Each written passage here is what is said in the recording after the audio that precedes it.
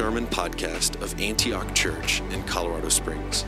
If you've been impacted by this ministry and would like to support the work we're doing in Colorado Springs, you can give online at our website, antiochcos.com. We hope that the Lord ministers to you through this message. Amen. Amen. Well, good morning, everyone. It's a pleasure to be here before you and an honor. I'd just like to thank God for allowing me to speak this morning. He has placed something on my heart, and I think it's for us today. Amen.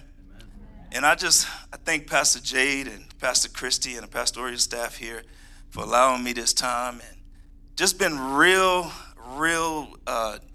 deep into the messages that he has taught.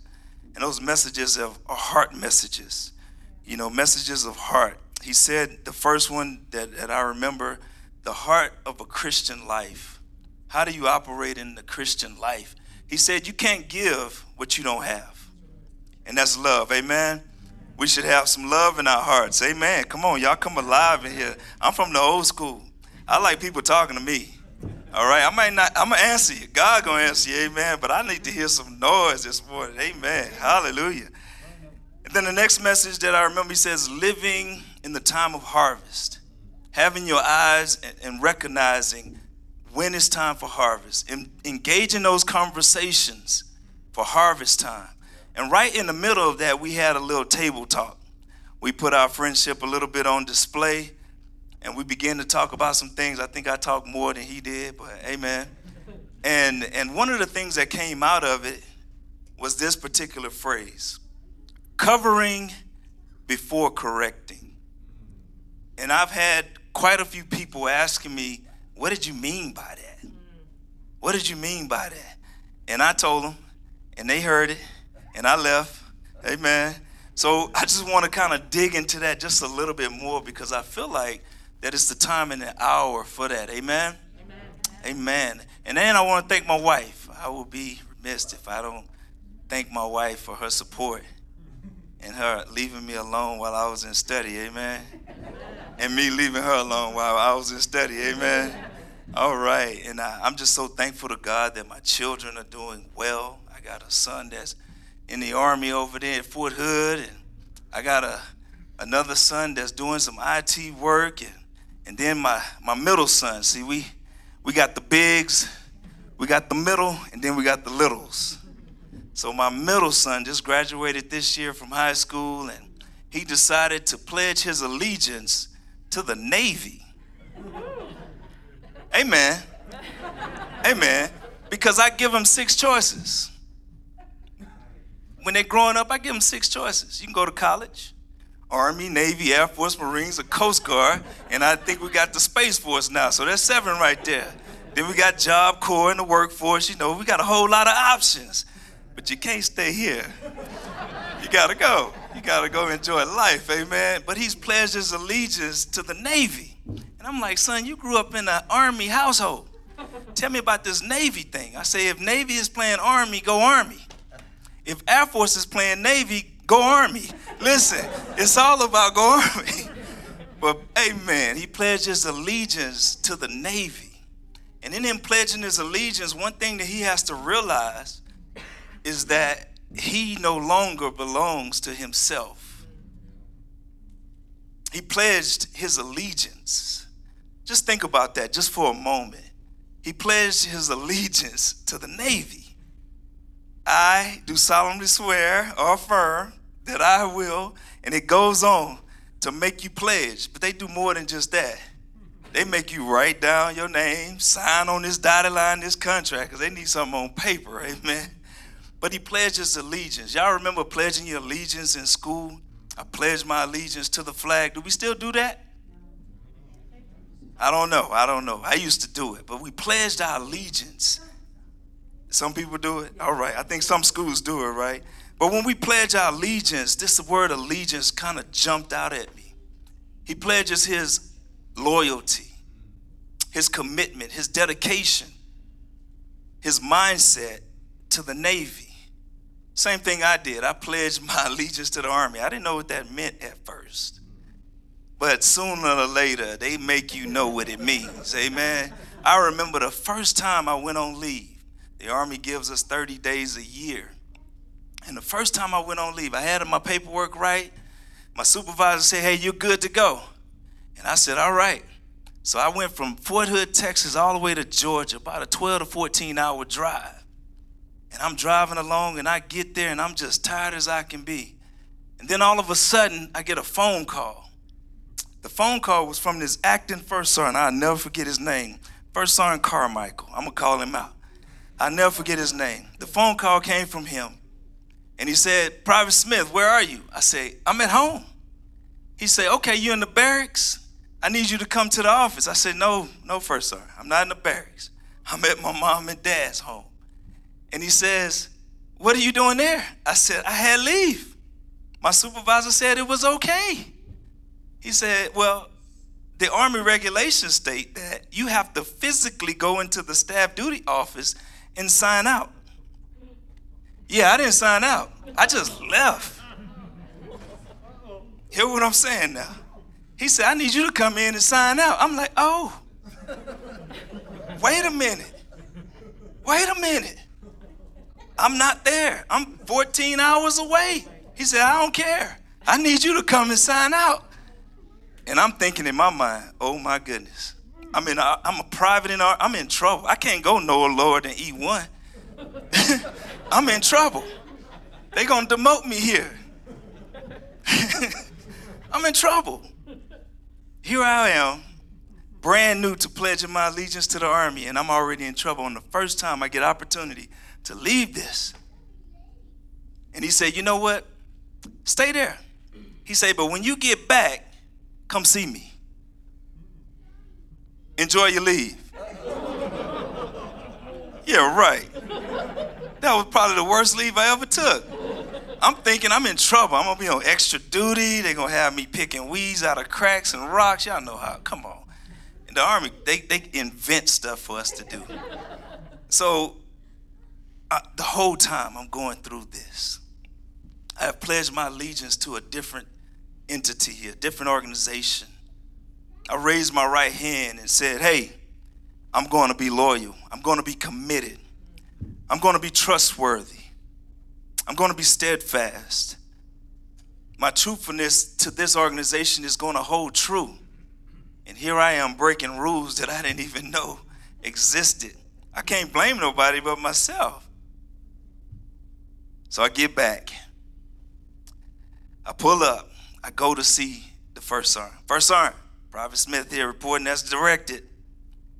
You told me to come see you when I got back from my leave. And he looked at me. He said, I told you to do what? I said, you told me to come see you when you got back from leave. He said, what are you talking about, Private Smith? And I'm thinking, man, he playing with me, right? He said, get out of here. And I left quick. He did not remember why he told me to go see him. God saved me that time, y'all. Amen, amen. God saved me. But the deal is, I pledged my allegiance to the Army. My son pledged his allegiance to the Army. How much more have we pledged our allegiance to Christ? Are y'all in here? We may have raised our hands. We may have offered up our heart to him, but we've pledged our allegiance. That means that we can't even think the same way that we thought before. Amen? There's a lot of things vying for our attention. Aaron told us this morning. And they're causing us to think one way, or think another way, or think this way. But we are the called out ones. We can't think like we used to think before. I can't just leave and go where I want to. I got to sign out. I can't do things like I used to because 1 Peter chapter 2, verse 9. I want you to see this because it's always good to remind ourselves that we have pledged our allegiance to Christ. It's good to remind ourselves who we are in what we have done. Amen? 1 Peter chapter 2, verse 9, it says, but you are a chosen race. Uh-oh. You're a chosen race. Do y'all see that? Is that on your screen? They working on it. Okay. This is the ESV version. When I saw this, I had to stop and pause. It said that you are a chosen race. And I like that because here we are in the world and we are separated by race a lot of times. But when we come into Christ, we are chosen as one body, as one people. Are y'all seeing this? It says, but you are a chosen race, a royal priesthood, a holy nation. This word race, it says an aggregate of many individuals under the same nature, under the same sort. We are the same. Y'all got to get this. We're the same. We can't think like the world thinks, separating ourselves, because we are the same. Sorry, you my brother, you my sister. I may have been out in the sun a little longer than you, but hey, we the same. No, we the same. We are all for Christ, amen? Any Christ lovers in here? Anybody who's raised their hand and their hearts unto the Lord and said, I pledge my allegiance unto you. Therefore, let me finish this. It says you are a royal priesthood, a holy nation, a people for his own possession, that you may proclaim the excellency, that you may proclaim the excellency. Amen.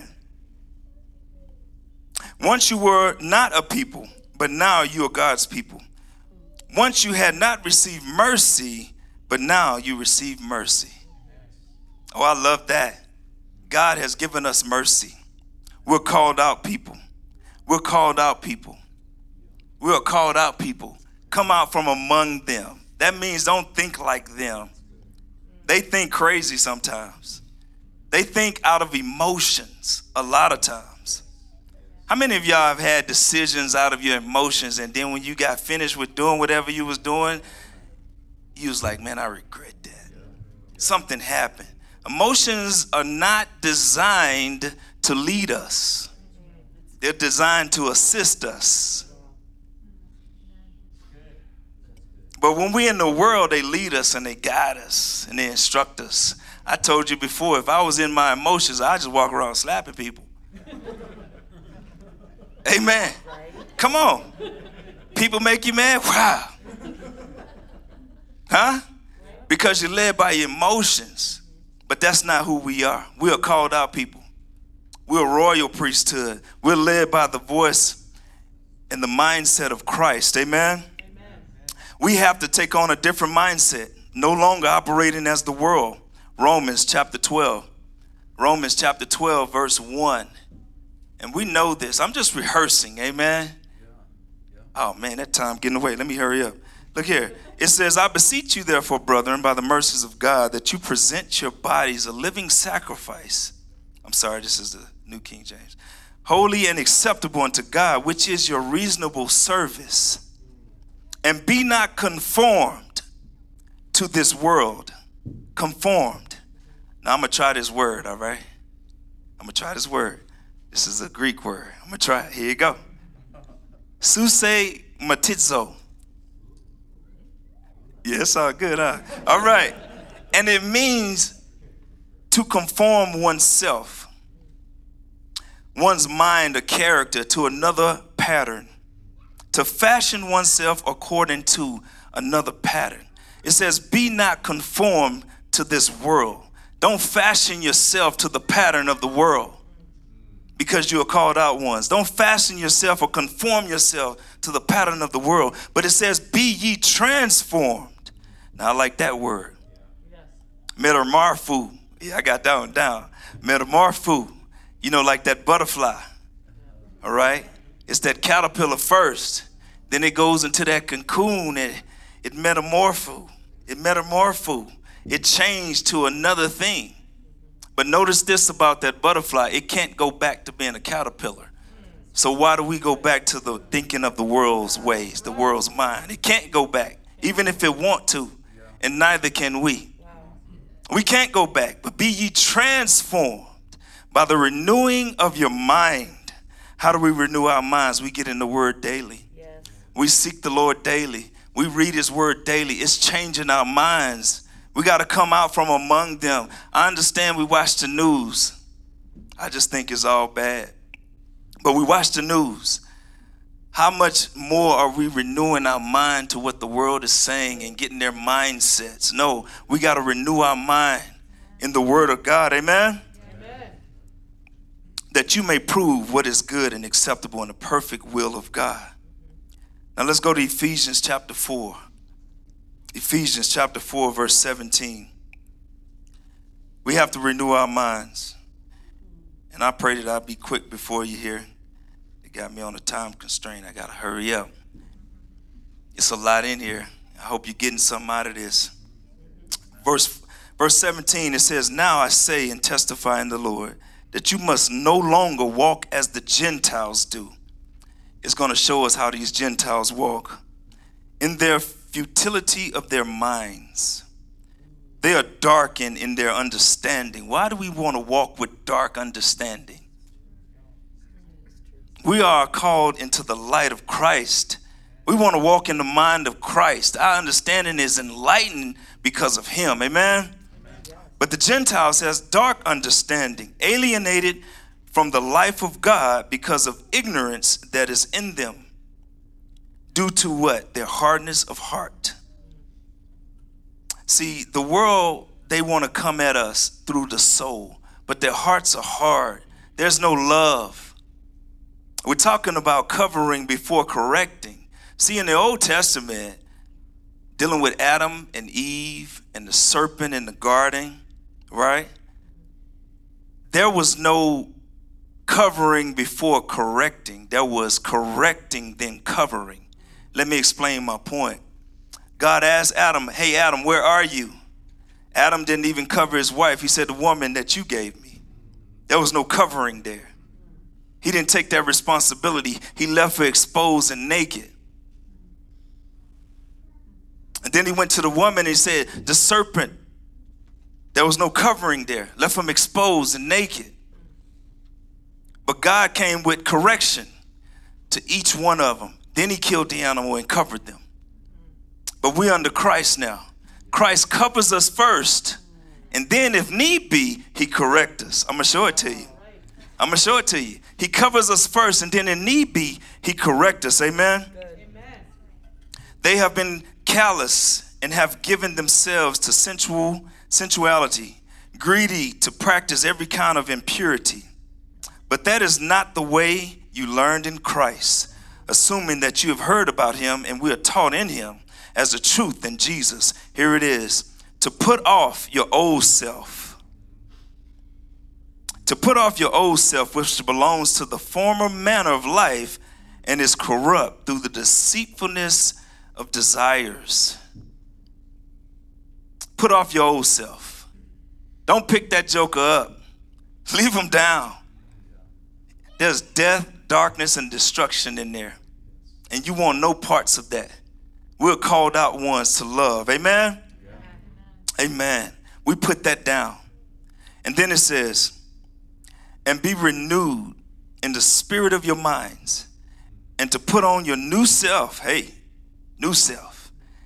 Created after the likeness of God in the truthfulness of his righteousness and his holiness. That's who we are. That's who we are. However, we have to understand that Satan is the accuser.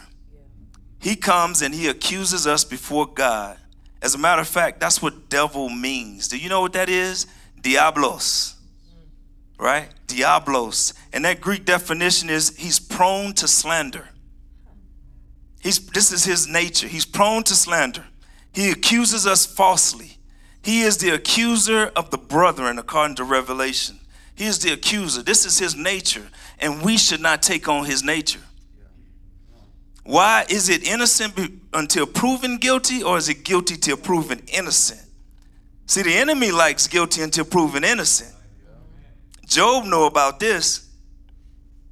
Just touch his body. Take everything from him. He'll curse you to your face. He's accusing Job before the Father. And God got confidence in Job, just like he have confidence in us. Go ahead and do what you got to do. They won't curse me. They've pledged their allegiance to me. They love me because they know that I love them. Amen? Yeah. Amen. Yeah. Now, I said that I was going to show you this covering before correcting. And one of my favorite verses that I have researched and learned is John chapter 6. We are no longer under this old commandment, but we are under love. We're under love. I'm sorry, John chapter 8, 1 through 12. Here we have, and my time is getting away from me, so excuse me. I'm going to try to put this in fast forward, all right? Here we have Jesus in chapter 7. Jesus, his own family don't believe who he is. They're saying, man, you have a devil. Ain't nobody trying to kill you. The Pharisees are coming against him. The Pharisees saying, you know what? This guy speaks blasphemy. Even though he's doing these miracles and things, they're accusing him of being a false prophet. It's one thing to be accused of the world, but in your own household, your own brothers, don't believe who you are. I can imagine that deals with your heart when you have grown up with these people. You have lived with these people. You've broken bread with them, and they just don't believe you. They accuse you of having a devil. They accuse you of being a false prophet. I believe his heart was just hurting, because if I can't get my family to believe me, man, who's going to believe me? So the Bible says it was his custom to go into the Mount of Olives. And I believe that Jesus went there to get away from people. He went there to get away. He went there to seek the voice of the Lord. I understand what they're saying about me, God, but what are you saying? And I'll prove it right here in chapter 8, verse 1. I'll prove it right here. It says, but Jesus went to the Mount of Olives. Now look at verse 2. It says, now early in the morning he came again into the temple. Why would you come early in the morning to the very place that they was telling you that you was not the Christ? Because he got renewed in the spirit, amen? He got renewed in his heart. He left early in the morning, and the Bible says that he began to teach the people. He said he went early in the morning to the temple, and he taught the people. And he sat down and taught them. Then the scribes and Pharisees brought to him a woman caught in adultery. Can you imagine? I'm up here on this stage. I'm teaching, and all of a sudden, some of the elders of this place just bust these doors wide open, kaboom! And they drop this lady right in the front and say, hey, she was caught in adultery. Can y'all see that picture? I don't know what y'all would do, but I'll be like, man, what are y'all doing? Can we talk about this later? I'm trying to teach here. You messing up my message. You know? But they dropped her right in the front of his teaching. He probably saying, God is good. Man, can't even get it out. And they drop her here. And can you imagine her? Shame, embarrassed. I don't know her condition. I don't know if she got clothes on or not. They said they caught her in the very act. Accused right before Jesus. And they kept pressing him. Moses said, stone her. What do you say, Jesus? What do you say? But see, they didn't know who they was dealing with, because he had been before the Father, amen? So Jesus knelt down, and it's just my sanctified mind what I think happened, all right? So y'all just bear with me. He knelt down, and he acted like he was writing in the sand. And I could see him pointing people out like, all right, Aaron, okay, all right. Yeah. And he wrote down, his sin, and he was like, yep, look at this, look at this. You too, you want some? All right, here you go, your sin. All right. But the first thing he did was he knelt down. Act like he didn't hear him. Why? Because I believe that he had an ear to hear what the Father has to say, as opposed to letting this situation rush you into a decision. Sometimes we got to pause before we rush into decisions, amen? It's okay, take your time. You ain't got to buy that house right now. You can wait. That car calling your name, but there's 100 cars that be calling your name. Just wait, amen? But he wrote it down, and then he stands up. And he says, okay, I got it. God then gave me the word. All right, here we go. You who is without sin, cast the first stone. And notice what happened. This is a revelation from God, because it's in the Bible. Anyway, he said, they left from the elder to the youngest. I always wondered, why was it in that order? I don't believe anything is by coincidence in the Bible. I believe it's written just like it needs to be. They left from the elder to the youngest. They were Pharisees and they were scribes. There are some elders, not in here, but there are some elders that are leading and taking this law, and instead of just teaching people law, they're executing judgment with the law. So what happens is they caught this woman in adultery, and I don't know if that's true or not. I just know that they accused her. And the young people are saying, how do you handle situations like this? Can y'all see truth coming around the corner? How do you handle situations like this? Do you go and stone her, or do you give her mercy? But we falling to see what you are doing. But the elders was not conducting themselves like they needed to be, because it's the Holy Spirit's job to convict our hearts. Let's not be out there convicting people, causing them to change, because you'll never cause them to change. It's the Holy Spirit's job. It is our job to just introduce you to Christ. This is not the way of Christ. This is the way of Christ. So they left from the elder to the youngest. Why? Because the younger ones are following the older ones, are the ones who are supposed to be mature in the faith. So they left from the elder to the youngest. I want to see what you're going to do with this thing. How many more people are watching us who just raised their hand and gave their allegiance to Christ? They're watching how we navigate situations. Are we going to get on the bandwagon of throwing stones? Are we going to offer some mercy, some grace? Now, when they leave, where are your accusers? See, Jesus covers us first. He had to cover her first. He earned her trust, right? He got rid of the roadblocks. He got rid of the stones. He got her out of harm's way. He got her out of harm's way. See, when you gain that trust from someone, now you can give them correction. Too many times we try to give correction before we've earned trust. That's good. Oh, I know it's good. Amen. Yeah. We try to give correction before we try to give them trust. Jesus earned her trust. He got her out of harm's way. Now, if there need be some correction, go and sin no more. I love you. There's love in the house. This is how you love a person. Get them out of harm's way first. So good. Get them out of harm's way first. Get them by yourself so they can see, okay, I can trust you. You got my best interest at heart. Get them out of harm's way. I got 2 stories I'm going to tell, but I got to hurry up. I got 3 minutes. Here we go. I remember I was young, and I told you before, I got a loud mouth, boy. I used to give people a try. I used to fight a lot because I just had a mouth. I just make you mad. You just be like, I'm going to hit him. This big, you really didn't want to hit because you probably broke me, but I'm going to hit him. So one time we was at lunch, and this was in Houston. I was at junior high school, I think 6th grade or something. And I'm in lunch, and we had this silly game called chess. It's not the one with the pieces on the table, okay? This chess was, we going to fight, and whoever quit first, we aim for the chest, down, and whoever quit first lose. That's the game we call chess. Yeah, it was a dumb game. Don't play that game. Anyway, this guy was shorter than I was. And he bent down and I hit him in the jaw. Bam! Oh, man, he was popular, too. He was a popular kid. I wasn't popular.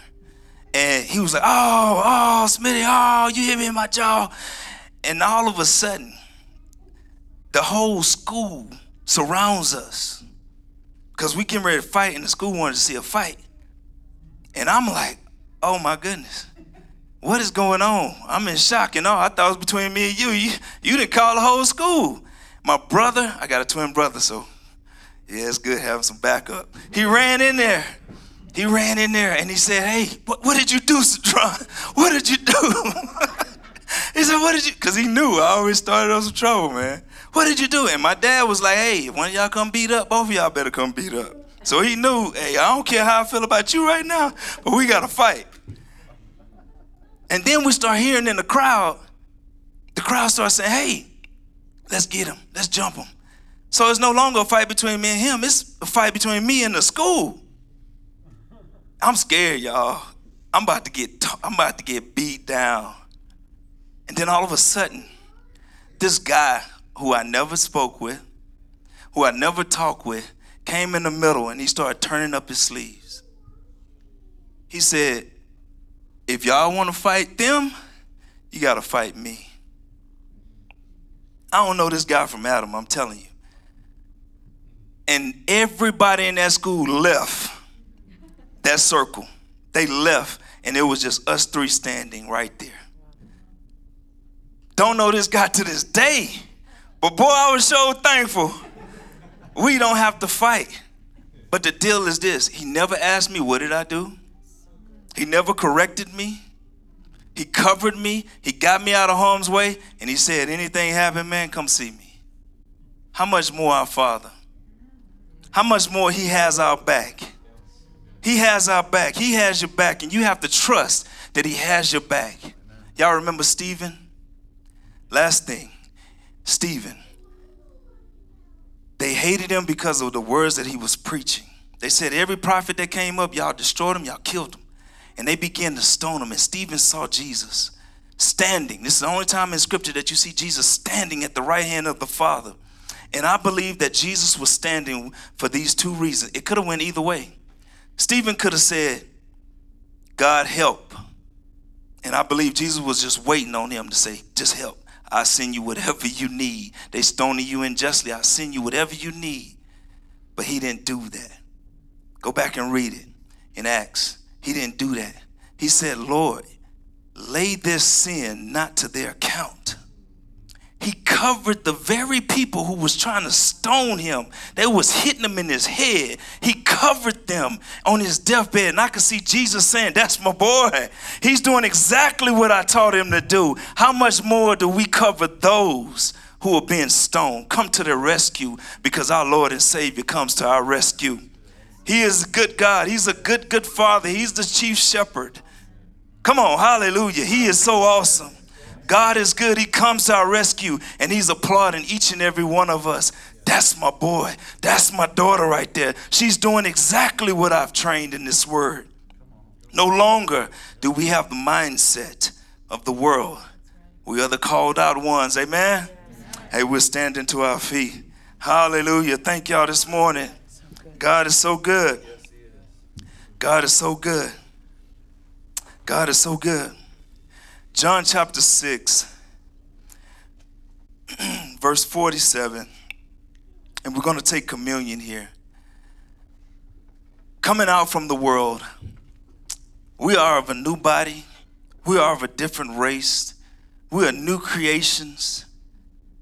And God has did that for you, and he's done it for me. We can no longer think like we used to think. We got to come out of that. We got to gain his mind. In every situation, no matter how tough it is, Stephen was getting stoned, and he still kept the mind of Christ. And that's who we have to be, amen? So this morning, we're going to come forth and receive the elements, and then we're going to take them together, amen?